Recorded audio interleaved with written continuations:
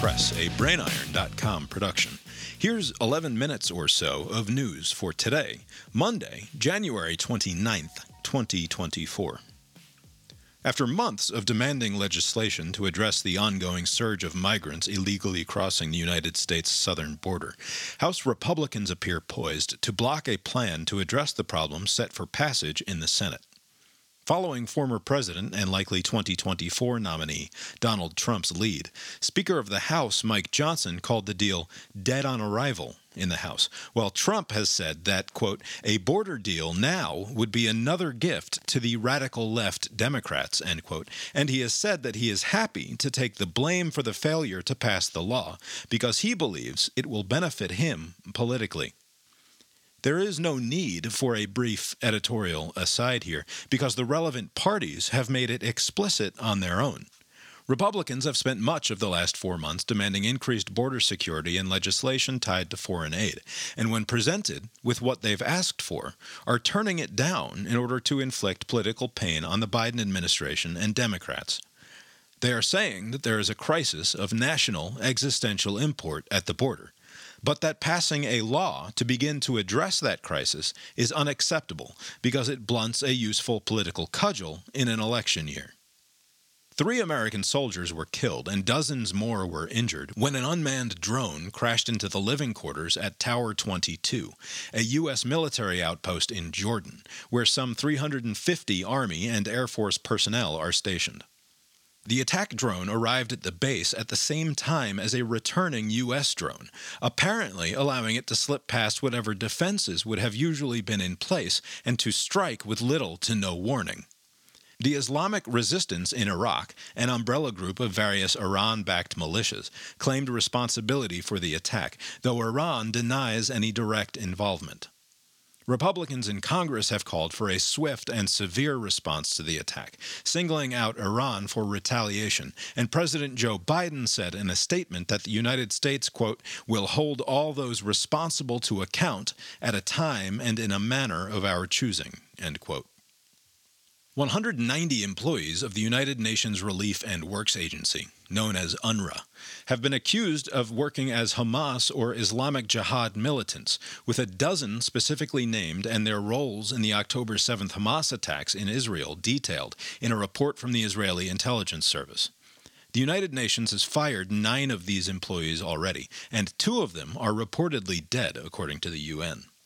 According to an Israeli intelligence dossier, the details of which have not been independently verified but are presumably damning enough to have forced the UN's decision to fire the employees, the UNRWA workers collaborated with Hamas in various ways, including storing and delivering weapons, coordinating vehicles for the attack, transporting dead Israeli bodies, and in one case, actually participating in an abduction. The U.S. and 7 other countries have suspended some aid payments to UNRWA in response, even as the agency, which supports Palestinian refugees scattered throughout the region, has arguably never needed the money more. The U.S. Department of State says that despite the important humanitarian role UNRWA plays in supporting Palestinians in need, they employ 13,000 people in Gaza. The suspension of funding was necessary while it watches how the UN responds to the allegations. French farmers have laid siege to Paris with tractors and other slow-moving farming equipment in an attempt to snarl traffic in the French capital and pressure the government to respond to demands that the country's food producers be better compensated. The government mobilized some 15,000 police in and around Paris to attempt to prevent protesters from setting up in the city and encouraged commuters to use public transit when possible. The protesting agricultural workers say that France's farms are being harmed by cheap imports that face fewer regulations, and that higher prices for fertilizer and energy caused by the ongoing war in Ukraine and other global financial pressures are destroying their ability to earn a living. Also in France this weekend, 2 women threw soup at the Leonardo da Vinci painting The Mona Lisa in the Louvre, claiming solidarity with the protesting farmers and expressing upset over the fact that there are hungry people in the world. The Mona Lisa, stoic as ever behind bulletproof glass, was undamaged. In sports, the Kansas City Chiefs defeated the Baltimore Ravens, and the San Francisco 49ers overcame a 17-point halftime deficit to beat the Detroit Lions to advance to Super Bowl 58, to be played on Sunday, February 11th, in Las Vegas, Nevada. The Chiefs are headed to their fourth championship game in the last 5 years, including a win in last year's game, and they seek to become the first team since the 2004 New England Patriots to win back-to-back Super Bowls. The 49ers will be making their first appearance in the title game since losing to the Chiefs following the 2019 season, and a win will give them a record-tying sixth Super Bowl victory. San Francisco is a slight 2.5-point favorite, according to oddsmakers. In tennis, Jannik Sinner came from 2 sets behind to defeat Daniil Medvedev at the Australian Open, becoming the first Italian to ever win that Grand Slam event, and handing the Russian Medvedev his 5th loss in 6 major championship appearances. A brief trivia-based aside, in 2003, Roger Federer won his first Grand Slam title with a victory at Wimbledon. Including that victory, there have been 82 Grand Slam events played since. Federer, or Novak Djokovic, or Rafael Nadal, the so-called Big Three of men's tennis, have won 66 of those tournaments, and at no point since 2004 have fewer than 2 of the Grand Slams been defended by one of those 3 men.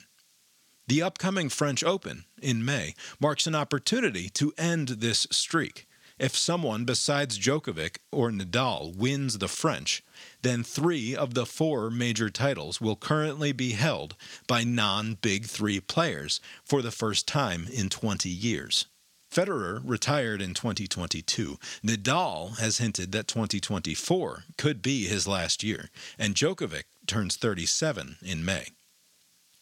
In golf, Matthew Pavon, a 31-year-old rookie on the PGA Tour this year, became the first Frenchman to secure a win in PGA Tour history when he sank an 8-foot birdie putt on the 18th hole at Torrey Pines South on Saturday to win the Farmers Insurance Open. A brief editorial and historical aside, Jean Van de Velde, and therefore the French, will forever be known for historic collapse in golf and in much else. Van de Velde held a 3-stroke lead teeing off on the 72nd and what should have been the final hole of the 1999 British Open, a shot which landed somewhere over by the 17th tee rather than the 18th hole, and after at one point removing his shoes and socks to wade into a water hazard, among other indignities, the Frenchman carded a triple bogey, putting him in a 3-way playoff that he did not win. The television broadcast of the slow-motion disaster is on YouTube and linked in the show notes at brainiron.substack.com, and the BBC coverage in particular is as sublime a narration of human failure as I can remember. He's out with the driver now. Now, I'm not sure this is right. He's going to be at least 3 shots ahead. A 6 will do.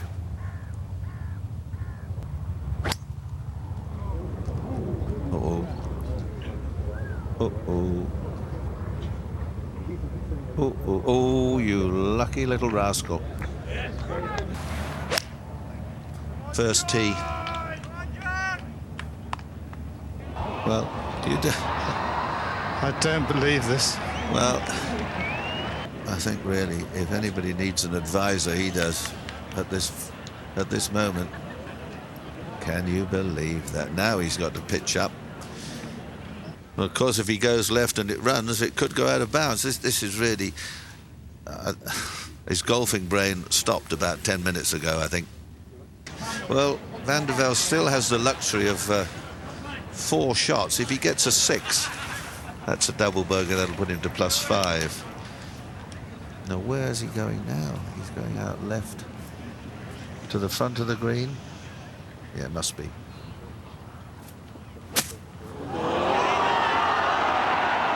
I don't believe it. This is... Oh dear, this is really... This is so sad. And so unnecessary. This could end up with a playoff between Laurie and Leonard, and he not even involved in it. Well, we've seen a few miscues and mishaps in our golfing careers, but oh, Jean. What are you doing? What on earth are you doing?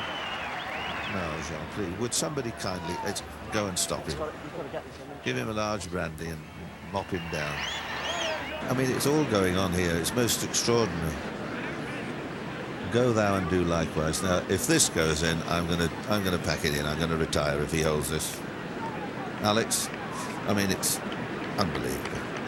Peter, there are moments of great hilarity, but I have a funny feeling it's going to turn to moments of great sadness. This could become very sad indeed. Please give him one good putt. Please. If this Matthew Pavon thinks he's going to overtake Jean Van de Velde for pride of place in my memory of French golfers, he's going to have to find something else to do with that particular baguette.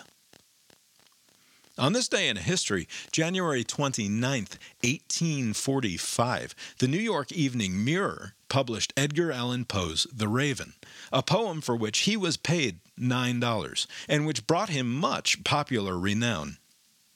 Now, a brief dramatic reading of the final two stanzas of Poe's immortal The Raven by the great Christopher Lee. Be that word our sign of parting, bird or fiend. I shrieked, upstarting, get thee back into the tempest and the night's Plutonian shore. Leave no black plume as a token of that lie thy soul hath spoken. Leave my loneliness unbroken, quit the bust above my door. Take thy beak from out my heart, and take thy form from off my door. Quoth the Raven, nevermore.